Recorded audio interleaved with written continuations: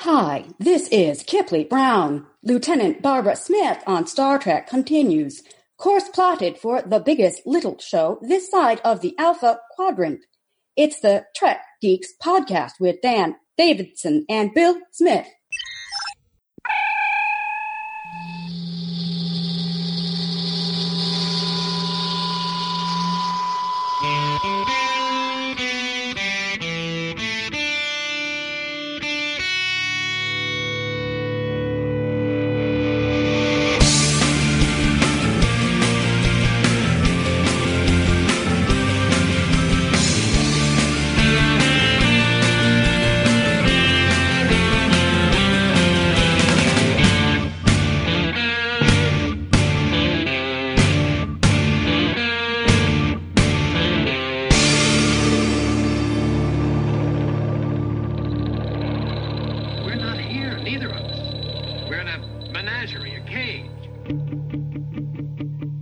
Coming to you from Podfleet Command.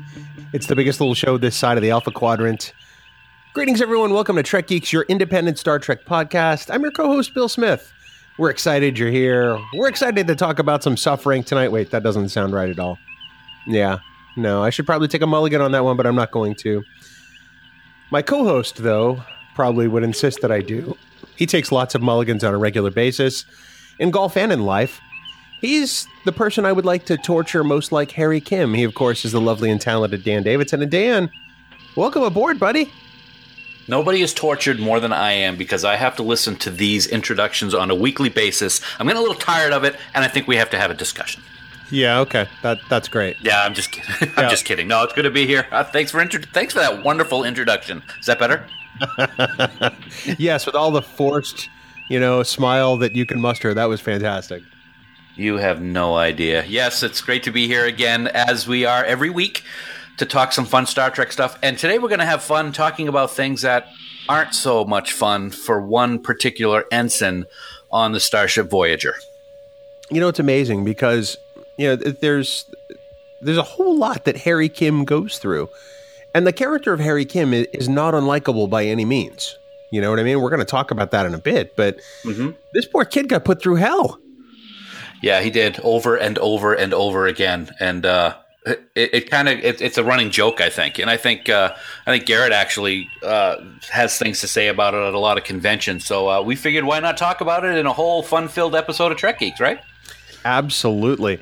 I'm looking forward to this one. Obviously, I'm not as much of a Voyager aficionado as some other people, but I think there's still enough in the Voyager that I've seen to make a clear judgment about the suffering of this poor ensign, Dan. Yes, I'm not. I got to say, before you get into your next topic, I'm not a huge aficionado either. I have seen it through at least once, and spatterings here and there. But this poor kid. I thought I had it bad having to be here with you every week, but it's nothing compared to what this guy goes through. Right. Yes. Well, Dan, if people would like to send in their suggestions on how I could torture you further, how might they route those messages and correspondence to me, Ensign Dan? Well, I will begrudgingly tell people how to do that because I really don't want to suffer anymore. But it is easier than ever to get in touch with us. You just can head on over to trekgeeks.com/contact. And there you can find a variety of ways to send us your thoughts and ideas for torture of said co-host. You can leave us a voicemail. You can Skype chat with us. You can even fill out the contact form and send a message to us directly. It's very easy to do. And plus, don't forget, you can click the big blue button on the right side of the website and leave us a voice message using SpeakPipe. And as always, our favorite place in the whole galaxy these days is on Facebook at our official Facebook group, Camp Kittimer. Always great people and great happenings going on there. Star Trek talk, Star Trek pictures, contests, polls, torture means for Dan or Bill. And you'll get early access to the episodes of Trek Geeks before they're even released to the general population. It's pretty cool. So just head right on over to facebook.com/groups/Camp Kittimer, and one of our wonderful admins, Heather, Jackie, Dan, maybe Bill, maybe myself, will let you right in to join in on all the fun. But it is very important that you remember that any comments or messages that you leave us in any of these places may be used in a future episode. Wait, did you just sing the disclaimer? Yeah, I'm happy. I have no response to this at all. Finally.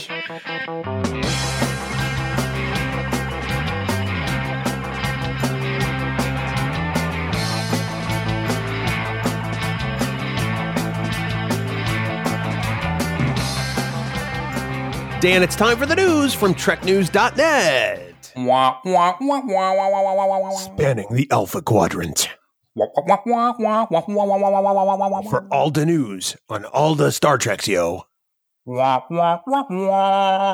It's TrekNews.net. Oops, whoa. Online at TrekNews.net. And Dan, you might want to get that checked out. Up first, buddy. It looks like there's some new Star Trek stuff to read, and this one's going to be particularly good for you because it's got a lot of pictures. Nice. Very nice. I look forward to it. Absolutely. Star Trek Lost Scenes will be released in August of 2018, and it's a pretty cool sounding book. I'm going to read you the publisher's description and what I feel is a must-have. Quote, think you've seen every episode of Star Trek the original series and know everything about them? Think again. Star Trek Lost Scenes is packed with hundreds of never-before-seen color photos and new details about television's popular science fiction series. The photos from frames of 50-year-old production film that have been digitized and professionally restored to their original vibrant colors are used to chronicle the making of the series, reassemble deleted scenes that were left on the cutting room floor, and showcase bloopers from the first pilot through the last episode. Whether you're a new Star Trek fan or a seasoned veteran, this book is a must-have. And to go on further to that, there's going to be over 700 full-color photos from the actual production film from TOS, restored to pristine condition, which a lot have never been seen before. So, Bill, this sounds pretty cool. I hope it's coffee table size. I hope it's a pop-up book because I like pop-up books. I like color. I like pictures. I don't think it's going to be that, but it's still going to be fun to look. I can't wait to see this. I didn't know about this until just this week, and I'm very excited about it. I'm very excited, too. I'm looking forward to getting my mitts on this book. I think coupled with, the Roddenberry Vault, I think they're great additions to Star Trek's history. And, we live in a culture now where people see these things all the time on DVD and Blu-ray extras and making of documentaries. And that's just not the kind of thing that happened 50 years ago. Whether it's, vanity or the desire to just fill up DVDs with extra content to make it more appealing to a buying public. I'm glad that this stuff has not been lost forever so that we can get some kind of, insight into what was going on set. I think it's very cool that, a lot of this stuff is going to be over 50 years old, yet it's still in existence and they were able to do something and put out a big collection of it for the fans. I'm really looking forward to it. I think it's going to be a great read and view. Same here. Dan, something else we're looking forward to. It appears that Star Trek Discovery has been nominated for just a few awards this week, which I think is pretty cool. It's very cool, a few awards, but those awards are big time titles. It's such as Outstanding Drama Series for the GLAAD Media Awards, Outstanding Visual Effects at the VES Awards, and Mr. Jason Isaacs, of course, Captain Gabriel Lorca himself, has been nominated for Best Actor in a TV Series for the Empire Awards. So these are big awards. It's nothing to wipe your nose at. And we both know how incredible Discovery has been so far in season 1. And I'm glad that it's getting this recognition that I feel it deserves with these awards. And I hope there's more coming down the road too. I do too. The other thing is that there's some stiff competition when you look at some of the other nominees. If you go to the article on TrekNews.net, you can see, some of who else has been nominated, and it's a tough group. I mean, Star Trek Discovery absolutely deserves to be nominated, but so do some of these other ones. So I think it's going to be a really interesting to see what else we see as far as nominations for this amazing series. Dan, there's also a new Trek podcast coming, and it's being hosted by one of our dearest friends. Yes, there is, and we are very excited about this. Dr. Trek himself, Larry Nemecek, will debut his brand new podcast, The Trek Files, a Roddenberry Star Trek podcast on January 23rd. So that's actually the same day that this episode will drop. So we'll have some great company on that Tuesday. It's going to be a weekly podcast, and each episode is going to be about 15 minutes in length, and Larry's going to deep dive on documents from Gene Roddenberry's archive. And I got to say, Bill, if an episode or a podcast with Dr. Trek is only going to be 15 minutes, I am going to be very surprised, but I can't wait to hear it. And among the initial guests, very excited that co-producer John Champion, our good friend, will be joining Larry, as well as David Rossi, and the legendary DC Fontana will be on the Trek Files, a Roddenberry Star Trek podcast, and upcoming episodes. So congratulations to Larry. We are very excited for him, and can't wait to hear what he has to say about all of these documents from Gene Roddenberry's archive. You know, I think that's really the interesting thing, because, you know, he's got access to just volumes of Gene's original documents. And he's going to talk about them in their original context as well as their relevance today, both in Trek and in the world, which I think it's a great concept for a podcast. I'm glad that he's doing this. So to find the Trek Files, you can go to podcast.roddenberry.com starting today as you hear this, Tuesday, January 23rd. And I hope it's a great success for Roddenberry and for Larry. I can't wait to listen and get that in my ear holes. Yes, my podcast library on the commute is getting quite large now, and I'm going to be adding a new one. I can guarantee it. Well, like you said, thank God it's only 15 minutes, because now we can just squeeze it in. Sure, it will be. Yeah. Sure. Wow. I hope he hears this and emails you.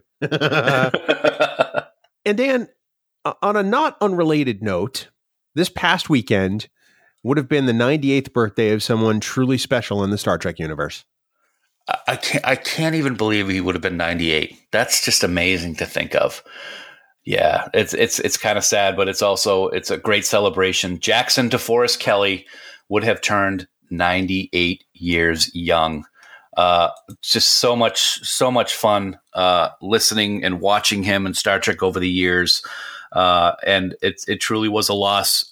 We just talked about Larry Nemecek a moment ago, and his favorite character was Dr. McCoy. He got to play Dr. McCoy in Star Trek Continues. So yeah, as we remember D, as he was called on what would have been his 98th birthday, just such a great character that will forever be loved by millions of fans.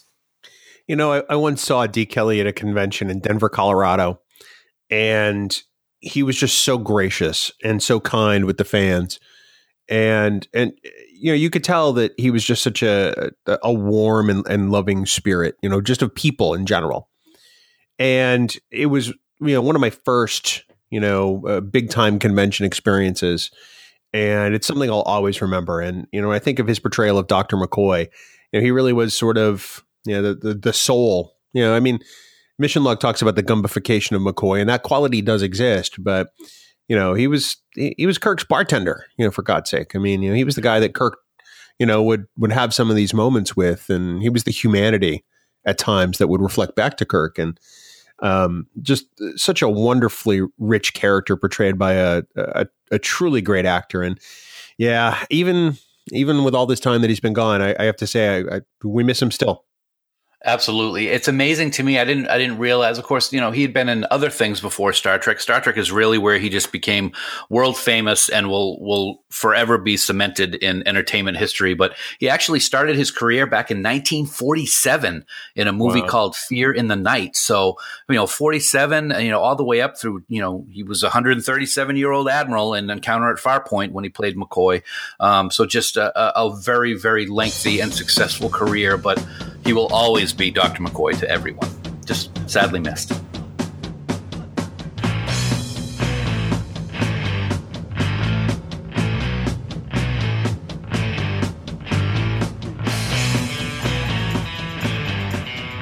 Yeah, before we make Harry Kim suffer, we want to remind everyone that we've made it even easier for folks to subscribe to both Trek Geeks and Discovering Trek, a Star Trek Discovery Companion. Head on over to podfleet.com and find out how you can get both of our podcasts directly on your iPod, iPhone, Android, or your other device. Plus, and people are just starting to realize this, and it's fantastic. You can even stream the podcast directly using Spotify, which is the largest streaming platform in the world, iHeartRadio, or even Stitcher. It's your independent Star Trek podcasts delivered your way. So join the pod fleet and make it so. So, Dan, we're going to talk about the long-suffering and oft abused Harry S.L. Kim.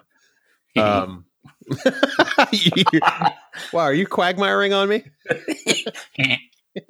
Giggity. No. So let's talk, before we talk about some of the suffering that Harry has endured. Let's talk a little bit about Harry Kim himself. I mean, okay, this is a character who obviously, I mean, he's green. He's fresh out of the academy. He gets assigned to this Intrepid class starship, and he's the operations manager, right? Absolutely. Not an easy job at all for somebody who is, that new to serving aboard starships. This is his first post. It's his first post, and it's on what at the time may have been considered the most advanced starship. The gel packs that they use and all the new technology. So that's got to be a little bit scary for someone fresh out of the academy. Oh, you're going to be the operations officer on board Voyager. So yeah, with a captain who has a strong science background, mm-hmm. and who has a not easy mission. The Voyager sent on a mission that is pretty difficult. Track down the Maquis. Go to the Badlands. In the Badlands. Yeah. So, already, I mean, if he wasn't intimidated by that, I'm not quite sure what would have intimidated him except for the next 7 years of Voyager. One of the things I've always done, and this is kind of a little bit of a tangent, but I've always wondered what it would have been like if for the crew of the Voyager, if they had not been shot 75,000 light years away. What would that whole dichotomy of the crew been like with the Starfleet people that didn't get killed because of the caretaker and the trip over from the Badlands? It's just something that I've always been interested in. Would we have seen a different life, obviously, of Harry Kim, where he wouldn't have, I don't know, maybe died so many times? What? Spoiler alert. But Harry's no slouch. I mean, he excels at pretty much everything he's done. He's incredibly smart. He reportedly, aced the quantum theory portion of the Starfleet Academy entrance exam. I have to imagine that doesn't happen all that often. So it's not like we're dealing with somebody who, just barely makes it into Starfleet. This is a cadet who excelled at what he did and deserved to be posted to the Voyager, quite honestly. And deserved to get a lot more than he got when it came to his career in Starfleet, at least what we saw in those 7 years.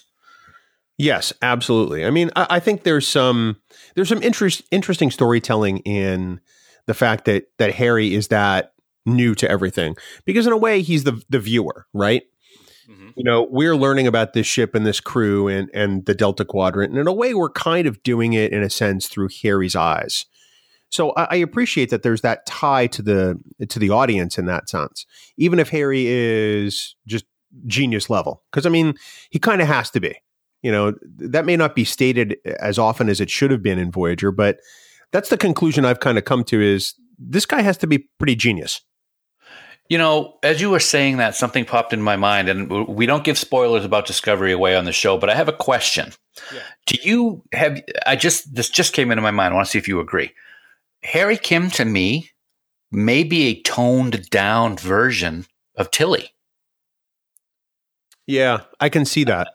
I'm thinking of the different things that happen in Voyager, and I'm also comparing it with what we've seen with Tilly, who is just the best character on that show.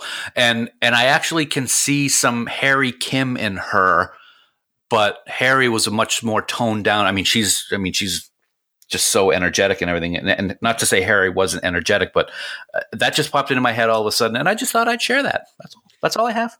I think part of the problem is that the Voyager writers didn't necessarily know how to write that energy without making it seem kind of overly earnest. True. I think the Discovery writers do a far better job of that with Tilly, because there are idiosyncrasies in her character that make it more believable. Whereas, Harry is, like all of the other Starfleet officers of that era to some extent, somewhat bulletproof. Yeah, he makes a mistake every now and then, but hey, we're Starfleet, we're the good guys. He's from Starfleet. He don't lie. Well, that kind of takes me into my next discussion point. Oh, it's like you're reading the notes, Dan. It's amazing. On some level, is Harry Kim the next, and read into this if you want, better evolution of Wesley Crusher? Thinking about that, I would have to say no. I've never thought that. I think at this point in our timeline, so to speak, we've had 3 spinoffs of Star Trek. TNG, of course, which introduced Wesley, and then Deep Space Nine, which introduced Jake, which we talked about recently, and how great a character that was as a quote unquote child character in the show. I've never really related Harry Kim to Wesley in any way. It's interesting that you bring that up, though. It's just not something that I've ever seen. I've never actually thought of, oh, this is a Wesley type moment with anything in regards to Harry. It's an interesting premise. It's just something that I've never really given any real thought to. So I would say personally, no. What about you? I have to say, I think he kind of is. I think he's a much better character, quite honestly, with only slightly better writing. Obviously Wesley is, comes into our lives at a different age than Harry Kim does. Yeah. But, Harry is every bit as smart as Wesley. He's just as exceptional at what he did. I could see Wesley, very easy if he'd stayed in Starfleet, kind of following the same path that Harry Kim did, getting assigned, as an operations officer or some other senior staff kind of role, other than Helm, as an ensign or as a lower ranked officer in Starfleet. So I think on some level, he's probably a next evolution of that type of character, but I think he's a better evolution of Wesley. I think he's a more grounded version of Wesley, because Wesley, is a little too earnest in Next Gen because of poor writing. Yeah, it's interesting that you say that, because one of the things that I've criticized Voyager about over the years and on the show is that the potential for the show was huge, and I do have a better appreciation for it now that I've watched it on my favorite station, H&I. But we've always talked about the fact that the writing on the show suffered. It suffered with the character development, and they would have a great episode, and then they'd realize that they only had 7 minutes to wrap it up, and it would spoil the episode because it wasn't written as well as it should have been. So I find it interesting that I like how you said that Harry is a better character with slightly better writing, but reminds you of Wesley. I can agree to that. It's just something I've never seen. I've never thought of myself, or I've never thought of Wesley and Harry being kind of similar characters, or the next evolution, as you said, when I've watched Voyager. But I can see where it's coming from you. I get the sense that those two would have gotten along well had they met, in an episode. They would have been very similar. They probably would have worked rather well together. So that's kind of where my thoughts on that sort of emanated from. Sure. One of the things that I'd find interesting is, I personally think, based on what we've seen from Harry and what we've seen from Wesley, if Wesley didn't decide to go traveling through the universe with mitten hands, I think that he would have been, if he stayed in Starfleet, would have gotten promoted much quicker than anything we never saw with Harry. And I think that he would have leapfrogged over Harry, even if Voyager didn't get shot into the Delta Quadrant. I just think that what we saw with Wesley and his brilliance and what he was able to do versus what we saw with Harry's brilliance, and he was brilliant, and what he was able to do, for some reason, I just see in my head that Wesley would have been on a very much quicker career path than Harry would have. You're probably right about that, because, Wesley was a bit of a child prodigy to some extent, right? Yeah. And it's not that Harry wasn't, but I think that, Wesley, maybe it's the way Wesley was written, with his overly ambitious efforts. It's funny, you just brought up the Traveler. I think that for now, through time and all eternity, you and I on this podcast will refer to the Traveler forever as Mitten Hands Q Traveler. That's his new name. Hashtag Mitten Hands. Well, but I mean, he's got a full name now, right? First, middle, last. Yes, I like it. Mitten Hands Q Traveler, and the Q doesn't stand for anything other than Q. I like How's it. that? All right. All right. Hashtag mitten hands. So there's a long running meme out there about O'Brien must suffer. And we'll be honest. Chief Miles O'Brien has suffered a lot in Deep Space Nine. Fair? Very fair. Absolutely fair. Yep. So when we compare him, Miles O'Brien, to Harry Kim, who do you think has suffered more? Well, I'm going to answer that and then explain why I think it is. Of course, That's always good on a podcast, isn't it? Usually it's what the listener hopes for. I think O'Brien suffered more. And the reason why I think that is we never saw, at least to my recollection, any long-term effects of any suffering that Harry went through. We saw those effects and how it changed O'Brien throughout the course of the series of Deep Space Nine. He went through some tough times, and it came back to haunt him. I mean, the Setlik 3 is a story that is mentioned in both TNG and in Deep Space Nine, and we've seen the effects that war has had on the Chief. But when we see with all the things that Harry went through and all the suffering he went through, it's kind of like TOS or TNG rather. Next week, everything's wiped. The slate is clean, and it's like nothing ever happened the week before. At least when it comes to Harry's suffering, because he suffered in the worst ways you can possibly think of, but he was fine by either the end of the episode or next week. So with that being said, I'm going to go with O'Brien v. Kim. O'Brien is the champion of pain. I don't know why that made me laugh so much. It just the way it came out was pretty hilarious. I'm going to have to go with Harry Kim on this one. You're right. I mean, O'Brien, we do see the effects mount on him over time. I do think that's spot on. However, I think that Harry Kim actually gets tortured more regularly. Just for record, I mean, some of the stuff that Harry Kim goes through is even worse than what O'Brien endures. Now, granted, I understand that O'Brien, had his molar extracted when he was taken, prisoner by the Cardassians and put on trial. I understand that, an entire clone of O'Brien, really suffered a lot, before they realized, that it was a clone. But all kinds of stuff that O'Brien has been through. If I line it up, side by side with Harry, I got to think the Harry Kim list is infinitely longer. I just think that, like you said, in Voyager, its true episodic nature, next week, everything was fine. Whereas Deep Space Nine, there were long lasting effects. And I think that's why people think O'Brien suffered more, in my opinion. Let me throw an example at you with regards to O'Brien and see if it changes the percentage, so to speak, a little bit. Sure. All these things happen with both of them, and the molar extraction is always a great one.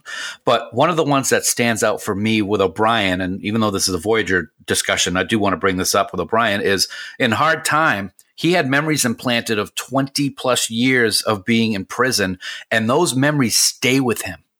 Even though it didn't happen, he thinks it happened. And that's 20 years in his mind where he suffered just unbelievably. He killed his best friend in these memories. And that, no matter what therapy he went through, that's gonna hang on with him for the rest of his life, even though it didn't happen.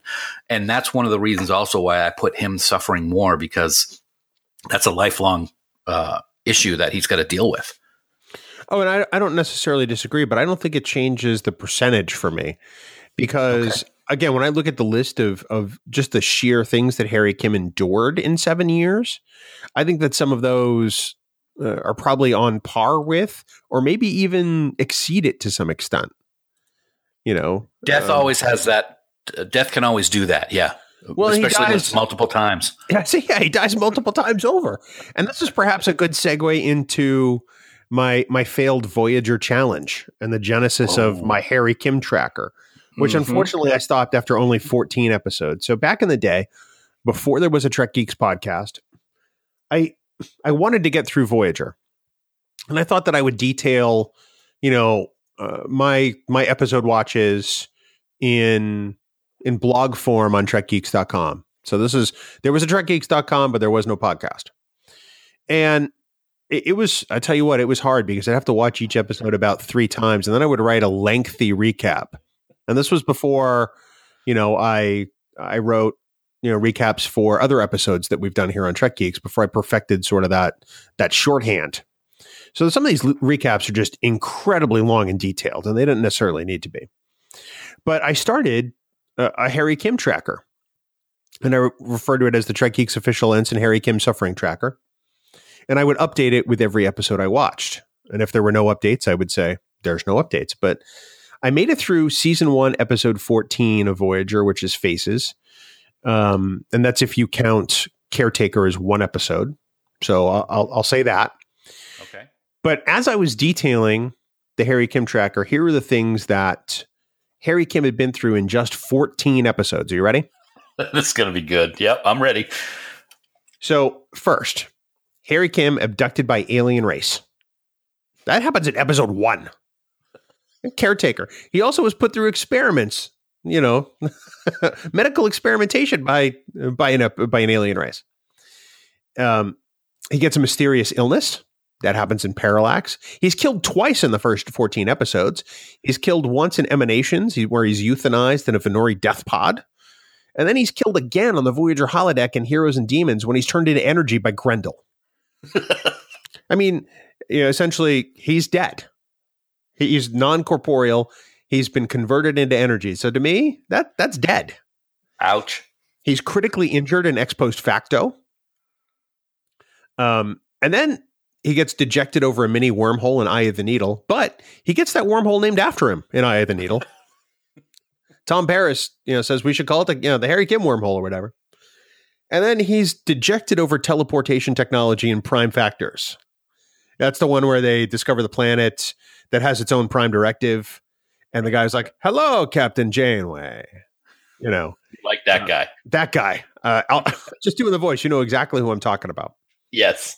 So already there's a healthy list in the first 14 episodes of how Harry Kim is just getting dumped on. Right? And that was the genesis of my Harry Kim tracker. My intent was to carry that forward through all 7 seasons and see how long it got. Now, that would have been a lot of writing. Oh my God. So ironically, my Voyager challenge was interrupted by introducing the Trek Geeks podcast. Maybe a good thing, maybe a bad thing. Maybe a bad thing. Yeah. I blame you. So, okay. Thanks, Michelle. Yeah. Oh, yeah. Michelle Speck says Dan is to blame for everything, in case you guys missed that. So, Dan? Right.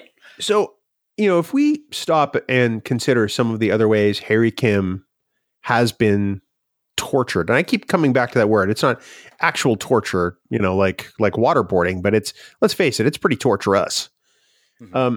There are some doozies, and I have to stop at this point and point out that in the middle of season 2, they killed Harry Kim of this universe and replaced him with another Harry Kim. Yeah. So the Harry one was Kim, hard for me to take.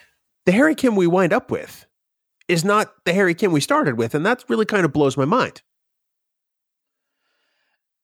Yeah, that's one that I was not a fan of that one. I just think it was kind of an easy way out to get out of the situation that they were in when writing the episode. It wasn't something I've never really liked that we did that, because it's not Harry Kim. Kind of, pretty much, right? Well, he's a Harry Kim, right? But he's not the Harry Kim. He's not the Harry Kim we saw in the first, season and a half or season in 3/4. Right. I mean, I don't know. That's one of those things in Voyager. A lot of people say bad things about Voyager. A lot of people love Voyager. That's one of those things in Voyager that I just have never agreed with, is how they handled that, and how for the rest of the series it basically wasn't who we started with. Yeah, absolutely. If I run down some of my favorites from some of the earlier seasons, he also gets interrogated in ex post facto. Emanations has always kind of blown my mind, because not only does Harry Kim die to return to Voyager, he gets switched with someone who's dead, and in the process, he takes down an entire civilization's belief in the afterlife, unintentionally.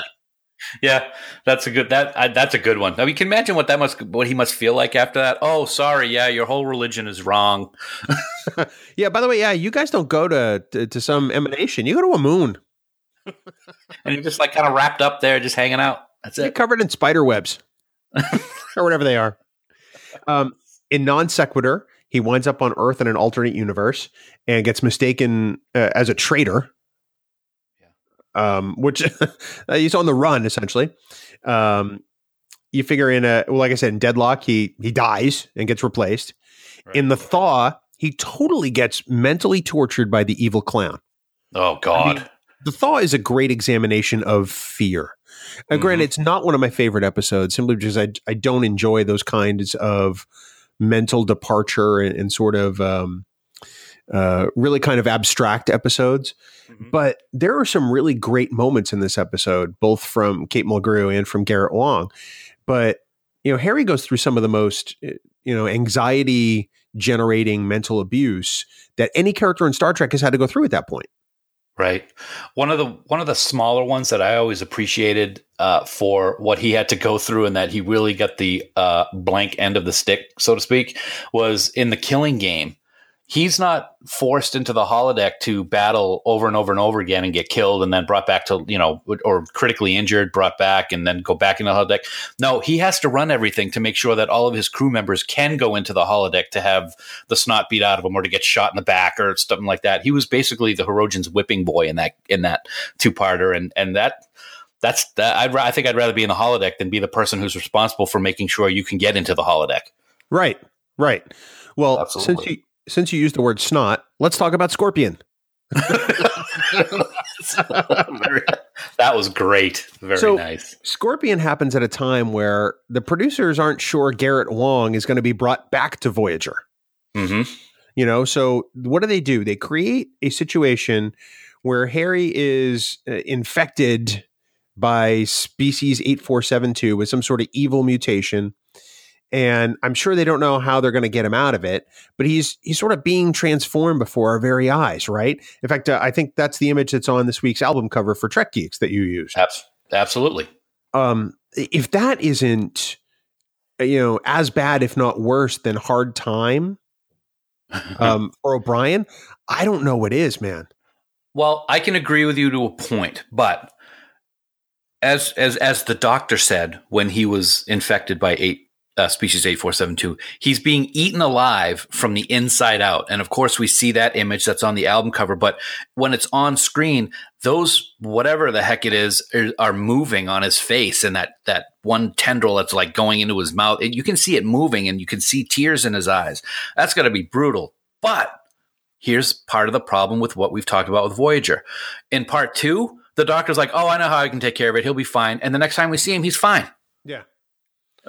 So I take that particular time frame from when he was infected to when he was cured must have been just, oh my God, I can't even imagine what it must be like or what it felt like, and he couldn't do anything about it. But then he's okay. Doctor's good. He saved him, and it's on to the next week's episode. Right. That's what I'm talking about. Where Hard Time, he's got to deal with those feelings forever. They're not going to go away. There's no way that they can be removed.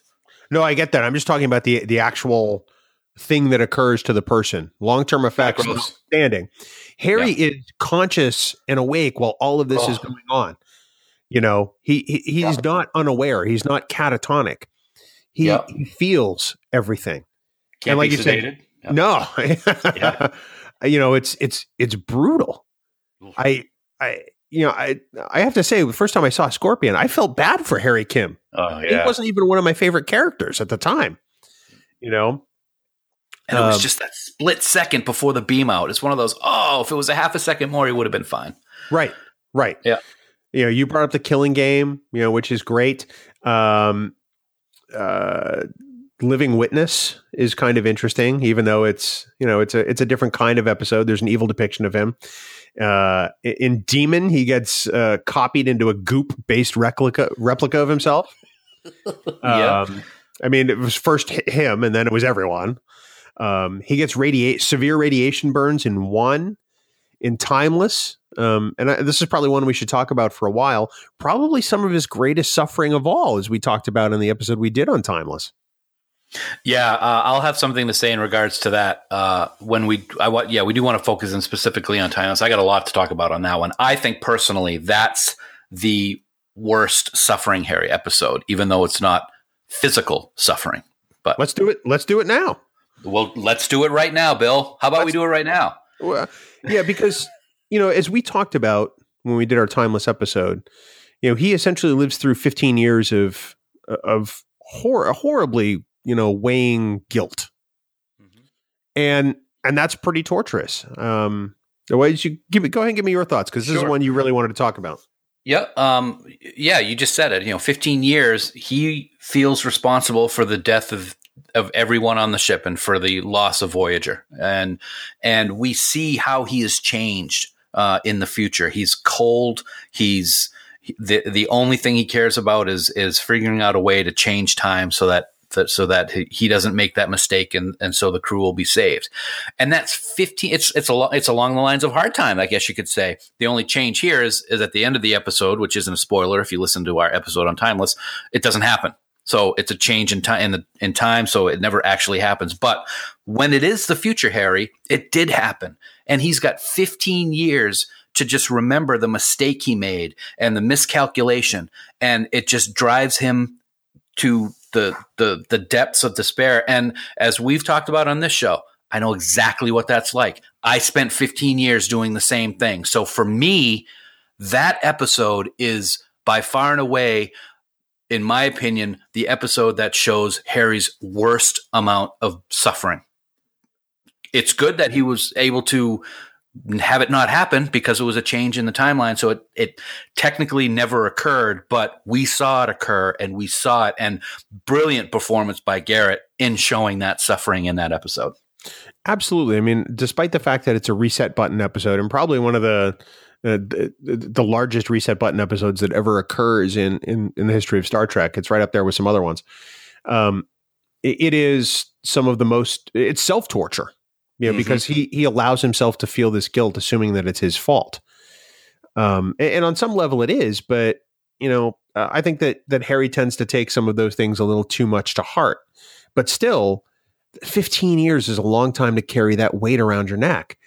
And it's brutal. The Harry Kim we see is, it's saddening. It makes you sort of feel bad for him. And I totally understand where you're coming from on that one. I didn't necessarily a few days ago before I thought about it, but absolutely, that's some of his worst torture in the entire 7 years. I think it's one of the episodes that the writing staff did a remarkable job on, because it's depressing.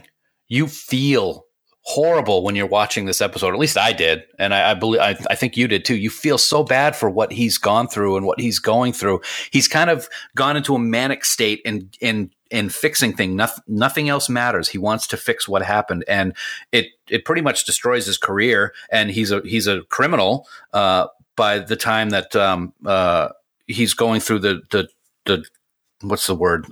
Going back in time, or he can make the change and send the signal. But it's just gut wrenching for me to watch that over and over again.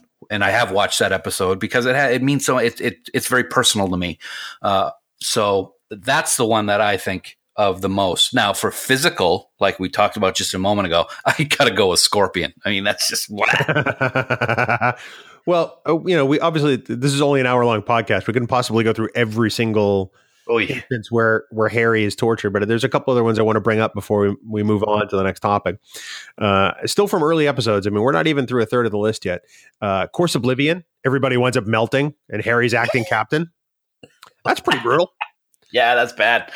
in Warhead, he's held captive in sickbay by a sentient bomb.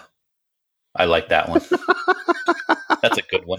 Yeah, I mean, it's funny because if you Google Harry Kim suffering, you get a variety of responses. And, here's one that somebody posted on Reddit, okay? Harry gets captured, forced into an alien medical testing that would have ordinarily killed him. He dies. He gets consumed by a malfunctioning hologram monster. He dies. Tortured by a clown, falsely imprisoned and abused. gets converted into an alien, gets consumed by an alien attack vine, enslaved and forced to watch his friends die over and over again, had his memory altered to make him think he committed a massacre. I forgot about that one. And the list goes on and on and on. You know, there's a great meme that's been out there for a while. It's got a picture of Garrett as Harry. And it says, works hard for 7 years on a ship stranded in the Delta Quadrant as a model Starfleet officer, builds an astrometrics lab, has been captured and tortured on multiple occasions, multiple shuttlecraft accidents, had his genetics manipulated by aliens, died, has been irradiated, has been shot, has been back in time and in other dimensions, sucked into space and killed, had possibly less sex than Geordi, still an ensign. Less sex than Geordi. Is that even possible? Apparently. Wow. Yeah. So, I mean, this takes us to, you know, the next part of the discussion, right? Harry Kim, an exemplary officer, right? I think we both agree on that. Yes. Hardworking, committed, never promoted. And I guess here's my question regarding that. Was that a failing of Janeway, and does that speak to her philosophy as a captain by not promoting him? I mean, because by rights, on any other ship, I have to believe that somebody who endured that much and was that critical in service to the ship would have at least received, you know, one level promotion, maybe to second lieutenant. Well, let's think about that for a second, and because you're absolutely right. Tom Paris, who was a convicted criminal and brought on board Voyager to go after the Maquis, he gets promoted. He starts as a lieutenant. Yeah. And so I think the way that I've looked at it is what you said about Kim was 100% correct in his genius and how he did his job, and he was dedicated and he was determined. Here's one of the things that I wonder if it came into Janeway's mind. He was obsessed with getting home to the point where it could cause problems with ship safety and what was going on in particular episodes. We saw it in Scorpion. He didn't care until the very last moment that the corridor was going right through the heart of Borg space. And I think that obsession with getting home could sometimes cloud his judgment, and it's something that maybe Janeway saw. Now, that certainly doesn't excuse the fact that he stayed an ensign for 7 years where Tom got promoted and this, that, and the other thing, but I think that might have played into it a little bit. I have to agree with you 100%. So we asked Camp Kittimer. Actually, before I say that, I'm going to say I think it does speak to some of Janeway's philosophy. I think that in Voyager, and you see this a lot, you get a lot of good job, Harry. You get a lot of nice work, ensign, but there's not a lot of long-term career growth. And maybe that's because they're stranded in the Delta Quadrant. But it's like you said, Tom starts as a lieutenant. I mean, at some point he's broken back down to ensign as part of a long-term undercover thing. Right. And then gets promoted back to lieutenant. Tuvok gets a promotion at some point, doesn't he? I think so. I don't remember. I'll have to look that up. But Harry doesn't. And I think that falls on Janeway, to be honest. I think that, you know, it's I think she could have done more to recognize the people who were working just as hard as she was to get them home. Now, that doesn't mean I hate Janeway. Certainly I don't. It doesn't mean that I take a dim view of Voyager as a result of it. I just think that it's an aspect of her character the writers could have done a lot better with, because, you know, 7 years stranded, you know, everybody on that ship is all everyone else has, right? That's right. Absolutely. And I think at some point you got to keep morale going. And yeah, it's a promotion, but to Harry Kim, I think that would have meant the world, quite honestly. Oh, absolutely. I mean, he worked hard. He tried hard. He always was trying to impress the captain. And like you just said, I think that's a great way to look at it. He always got a attaboy or a nice job. And it's like, really? That's it? I don't get any, I get nothing. And yeah, I mean, one thing I do think is interesting. We do see him as a captain in the future. So he finally gets something, right? In Endgame, in that future timeline, he's captain. So it took, you know, how many years? Future timeline that doesn't happen. Yeah, exactly. And it wipes it all out. So he loses again. There you go. Although, you know, if you look at Star Trek Online, you know, at some point, you know, Harry Kim is found by the Kabali, the race that revived Lindsay Ballard, and he's revived there because apparently, he dies at some point. So he gets that, which is good. He winds up being a captain in Star Trek Online. So STO carries that forward, that Rhode Island thread. So that's kind of cool. Go ahead. I guess what I was going to say. So in official Trek canon, nothing happens, or when it does happen, it gets wiped out because the timeline never exists, or something good happens to him in non-official canon. So way to go, Harry. So we asked Camp Khitomer what some of their favorite torturings of Harry Kim were. And that's pretty much the way I phrased it. And everybody hit on a lot of the same things that we hit, today. There's Course Oblivion. There's the people saying that he's the Chief O'Brien of Voyager. The other people say he's the Chekhov of Voyager. I can buy that. Yeah, I would like to torture Chekhov. There's the torture of never being promoted, which is 100% true. That's funny. We mentioned the Paris angle. And it's like they even acknowledge it in the series, as Jeffrey Harlan pointed out. Paris gets promoted back to lieutenant, and Kim literally says, "I didn't see a box on my chair." That's right. That's good. So he wanted it, and he never. He was hoping for it. The shoot gets mentioned. The time Harry permanently dies in the vacuum of space, that would be Deadlock, where he's replaced with other Harry. Emanations, the Thaw with the clown. So, and Course Oblivion. So a lot of the heavy hitters that we talked about, people in Camp Khitomer also agree with. I feel like I have to go back and finish my Voyager rewatch at some point. Cause I've probably seen at this point 85% of the episodes. There's probably a small section I haven't seen between seasons 5 and 7. And I'm sure that there's some Harry Kim suffering in there. But part of my problem with Voyager is, it goes back to what we saw Garrett Wang say in Boston in 2014, right? About how the actors playing humans were asked to play the humans, and they wanted to tone down the reaction and the emotion. And I think that's why I've always had a disconnect with Voyager. Although I have to say that as I get older and as I watch more Voyager, I'm starting to feel more of a connection to the series. Now, I don't know if I just wasn't in the right place at the time to have that, but I can absolutely say what some people talk about with regards to Voyager as to why it's their Star Trek, if that makes sense. It makes perfect sense. And I like the way that you phrased that. Maybe it wasn't the right time, because I was the same way with Voyager when it first came out on UPN. I was like, okay, this is okay.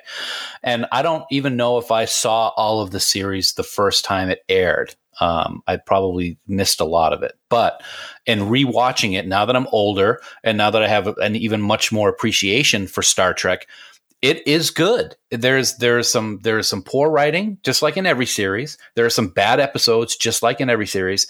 But it is much more enjoyable than I remember it originally, and I think it's worth watching because there's a lot of that. Even though they had to hold back on their humanity, so to speak, there's great character development and camaraderie with the crew, and they really are the family that Janeway always talks about in the series. So, unfortunately, we get to see him suffer, or fortunately, we get to see him suffer a lot.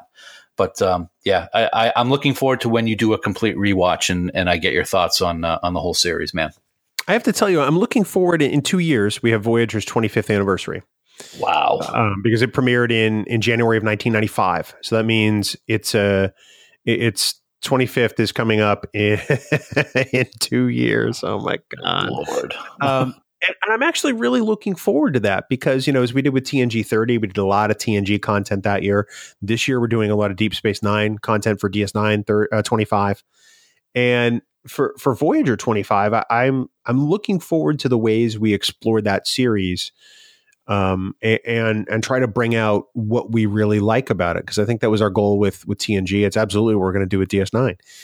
I'm excited for this, and I'm probably going to have to rewatch it at least once before then. But as I'm doing with DS9 now, I will absolutely rewatch it again during its anniversary year. Because I think there's a lot there. And like I said, I didn't necessarily see it before. Exactly. And that's one of the things we always joke about how I love H&I, but that's one of the things I love about H&I is because it's on all the time.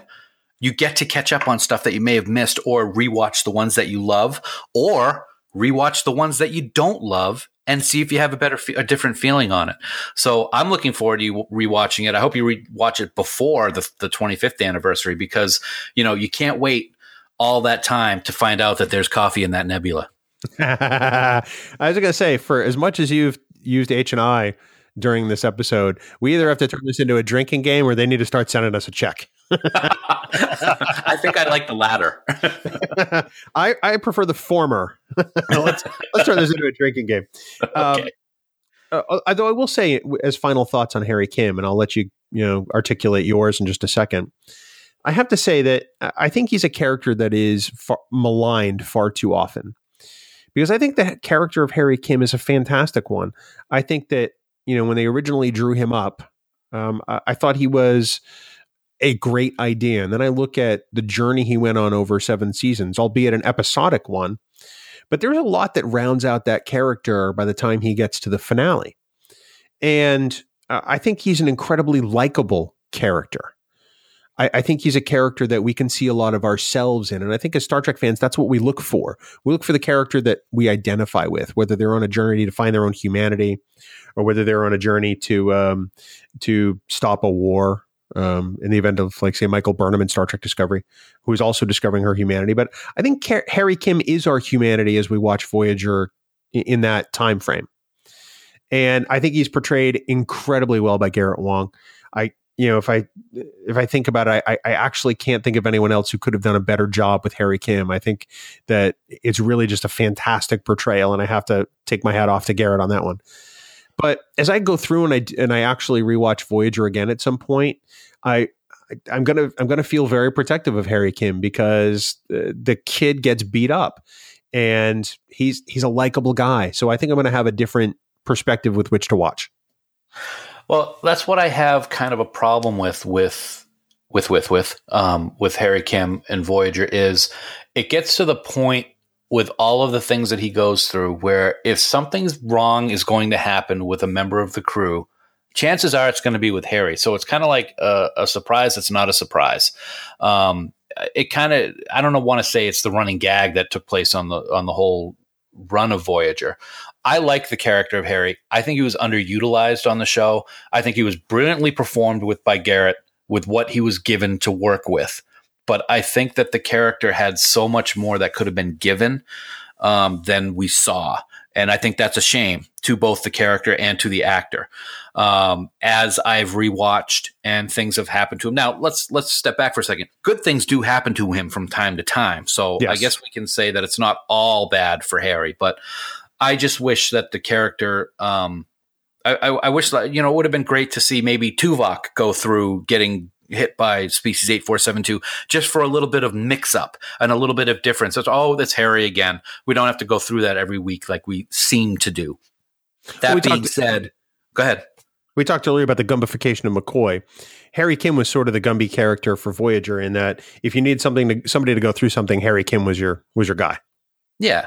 And it's a shame. I mean, we saw it with O'Brien and it seems like every series there was that one person who we knew was going to get the short straw. And, but still, you said it just a moment ago. Nobody could have played Harry Kim better than Garrett Wang. And he's brilliant for what he did, for what he was given to work with. And I hope someday in this real timeline, he does get captain of the Rhode Island because he deserves it. Absolutely. Dan, the other thing we hope for is that 5-Year Mission releases their year 4 really, really soon because I think we're antsy for it. We're jonesing for some new 5YM. We want everyone to head on out to 5yearmission.net. Download their latest albums, all of them, whether it's year 1, year 2, year 3, Trouble with Tribbles, Spock's Brain. Love Spock's Brain. It's such a great, great album. But they are every last bit of music you hear on the Trek Geeks podcast and also on Discovering Trek. And we love these guys. We want everyone to support them. It's 5yearmission.net. Did you say jonesing for some 5YM? I did. Jonesing. I like that. I'm gonna work that into my commute tomorrow. Please don't ever do that. Okay. Well, last week Bill, we had a wonderful discussion about Star Trek The Motion Picture. I think you might remember it. And, it occurred to me all these years, the dialogue in a particular scene was actually wrong. Did you know that? No, I didn't know this at all. Well, I did some digging because, I'm an investigative reporter type of guy when it comes to the podcast. So I found my special stash of hidden versions of Star Trek The Motion Picture. And I found out that a member of 5-Year Mission was pivotal in saving the ship when they were in the wormhole. You remember the wormhole scene? I'm sure you do. How could I forget?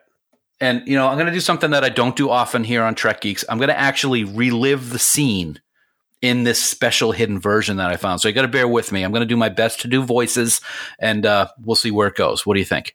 I await with bated breath. Okay, so you know that they enter the wormhole, right? I've heard the rumor. Mr. Chekhov, stand by on phasers. No! Belay that phaser order. Arm photon torpedoes. And Chekhov, of course. Photon torpedoes armed. Forgetting asteroid. Fire photon torpedoes. Torpedoes away. Wait, did we just get a sound effect there? I did want to throw that in a little bit. Yeah. Targeting asteroids. You never heard that version, and it was the pivotal version of Star Trek The Motion Picture. So of all the things you could have farked in that section of dialogue, you chose fargeting? I didn't choose anything. It was in the special version, man. I'm just reliving the scene for you. You could have done farkpedos. You could have done belay that farkser order. Farkser? Yeah, phaser, okay. Farkser. You let me deal with creating the awesome Farkisms, and you just produce the show. How's that?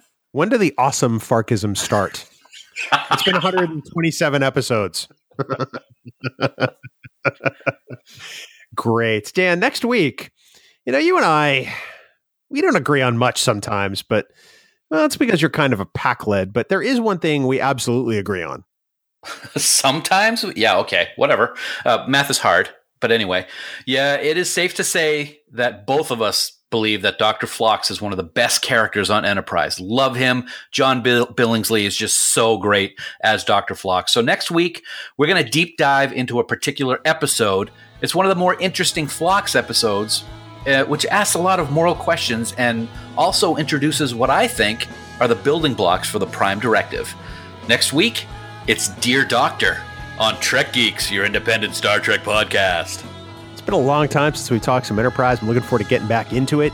And what a great episode to dive back in on. Dear Doctor is a fantastic episode, and I'm looking forward to breaking that one down with you, buddy. Of course, for more great Star Trek discussion, we want to remind everyone to check out the Tricorder Transmissions online at thetricordertransmissions.com. And of course, here it comes for all the news on all the Star Treks, yo. Please visit our dear friends at treknews.net. For now, this has been episode 127 of the Trek Geeks podcast. We do hope you all live long and prosper. Attaboy, Coconut.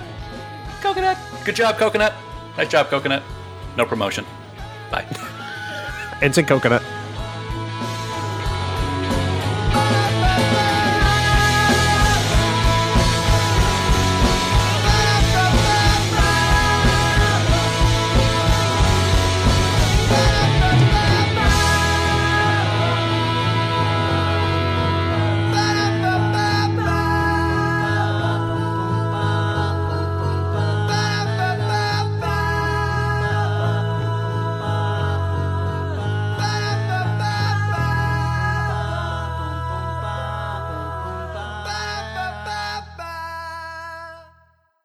Bing bong, governor. Hello. Hello, governor. Tip of the iceberg to you, mate. Did you know today, as we record this, is World Snow Day? What is with these weird days? I don't know. It's when does snow need a day? Because here in New Hampshire, you get about 6 months of it, for God's sake. Today is Plastic Coaster Reference Day. Oh, that's a holiday I could get behind. Yeah. Because coasters go under beer. Or coffee. Or wine. Which made me think of it just now. Speaking of coffee, what are you drinking? Cinnamon sugar cookie. Very nice. I'm actually drinking Green Mountain's Kenya blend. Yeah. Because I wanted some place that didn't have winter like New Hampshire. Yeah. Well, actually, yesterday when we were doing all our stuff at the house, it was 45 in Yarmouth. Oh, I know. It was actually balmy. It's fantastic. I had I had my sunroof open a little bit yesterday, driving around town, and people are going, "What? You had your sunroof open with like 45 degrees?" Yes, because at that point it feels like summer here. It does. We had a 1 month stretch where it was in either the teens or single digits or below zero. So this feels like spring. Springy. Hey, so you've had Boston cream donut, of course, right? Absolutely. Coffee, I mean. Right, I figured. So the other day, I'm at my sister's getting ready for work, and I'm making coffee in the coffee maker, and she's upstairs, and their upstairs bedroom is kind of far away from the kitchen. You have to go up a couple of flights of stairs, and it's pushed off from the main part of the house. It's over the garage. You know where that is. Yeah. So I've got my Boston cream donut brewing, and I'm just doing stuff in the kitchen, and all of a sudden I hear from the top of the stairs, "What are you having that's chocolate?" I'm like, What are you talking about? She goes, "I smell chocolate." I'm like, oh yeah, I just brewed Boston cream donut. And she's like, "Oh my God, it smells so good." That's what it's. I hope your sister hears your impersonation of her and then throws you out. Either that or references Alex Trebek in Star Trek again. See, I was working myself up to an Alex Trebek reference and you stole my thunder. I'm sorry. Are you? What is stealing your thunder? Oh, you know what I have to say to that? That's what I have. You'll be here all week, ladies and gentlemen. Ba-boom. Boom, boom. Ba-boom, boom. But we don't have any Boston cream donut here in Yarmouth. It's all down there. So I'm going with the cinnamon sugar cookie today. And I like it. It's good. I love cinnamon sugar cookie. It's one of the best. And it's sad that it's only a holiday flavor. Well, that means you just buy like 12 boxes. Yes, I know. And you enjoy the whole year round. Whole year round. Yeah. Yeah. Thanks. Coffee's good in the morning. I like it. I don't have my low voice today. Oh, what a shame. Yeah. So I thought of you. We had the news on this morning as we were having breakfast before I come up to record. And they were doing, live reports from Gillette Stadium, and playing over the loudspeakers was "Wanna Be Starting Something" by Michael Jackson. Of course, now all I can do is think of you. Yes. Ding, ding, ding, ding. Oh, can't do that on Spotify. So yeah, I'm learning. Huh? I know. You're a slow study. I am slow study. I study slow. I do. Yes. Thank you for reiterating that. I appreciate that. I'm all nervous for the game. What's your prediction? Might as well get a prediction, right? I don't think I'm making a prediction. Okay. Because it's the playoffs. This is, for me, any given Sunday can truly happen in the playoffs. So yeah, true. I don't think it's going to be a blowout by any means. That's really the only prediction I can make. Okay. Well, good. I got a fence here you can sit on if you want. No, I know. I always predict a Patriots win, but there's no way I'm going to give you a score. There's no way I'm going to tell you it's going to be X number of touchdowns. Nope. Not doing it. Yeah. Gotcha. Okay. Fine. What about you? Good. No, I'm not giving one. Oh, yeah. So I'm on the fence. Well, I'm not going to give one. If you're not going to give one, it's not fair to everybody else. Well, no, you always position yourself as a greater fan than I am. So in Star Trek or football. So let's hear it. Pats by 10. Okay, you heard it here first on Trek Course. By the time people hear this game will have already happened. They'll either be laughing at me saying, yeah, no, or they'll be like, God damn, they're in it again. Most people point at you and laugh on a regular basis. And that's why I don't notice it, because it's just regular. It's par for the course. It is, yes. It's birdie, actually. Or eagle, albatross, one of the three. Doesn't matter. You're my albatross. Hey-oh. I'm only on my second cup of coffee, and I'm on fire. Fire. Well, anyway. I know you'd like to throw me on fire. That's fine. I would. Yes. No, I would never do that. You're my pal. You're my bud. And then that's because you'd have to drive to work. That's true. That's bad enough driving with you. So driving by myself would be even worse. Hey, look at that. It's 9/11. I look at the clock every day at 9/11. I don't know what the deal is with that. Every day. I usually look at 11/11. That's weird. Yeah. Weird stuff. Yeah. Yeah. Well, all right there, Captain Sassafras. You ready to do this? I am ready. Let's make Harry suffer. He can't suffer any more than I am right now talking to you. I walked right into that one. Like a garden rake. Like a garden rake. Shut your face, Grandma. Sorry, that's before people think I'm yelling at someone's grandmother. That's a quote from Impractical Jokers. It's not very nice, though. Neither are you. Here we go.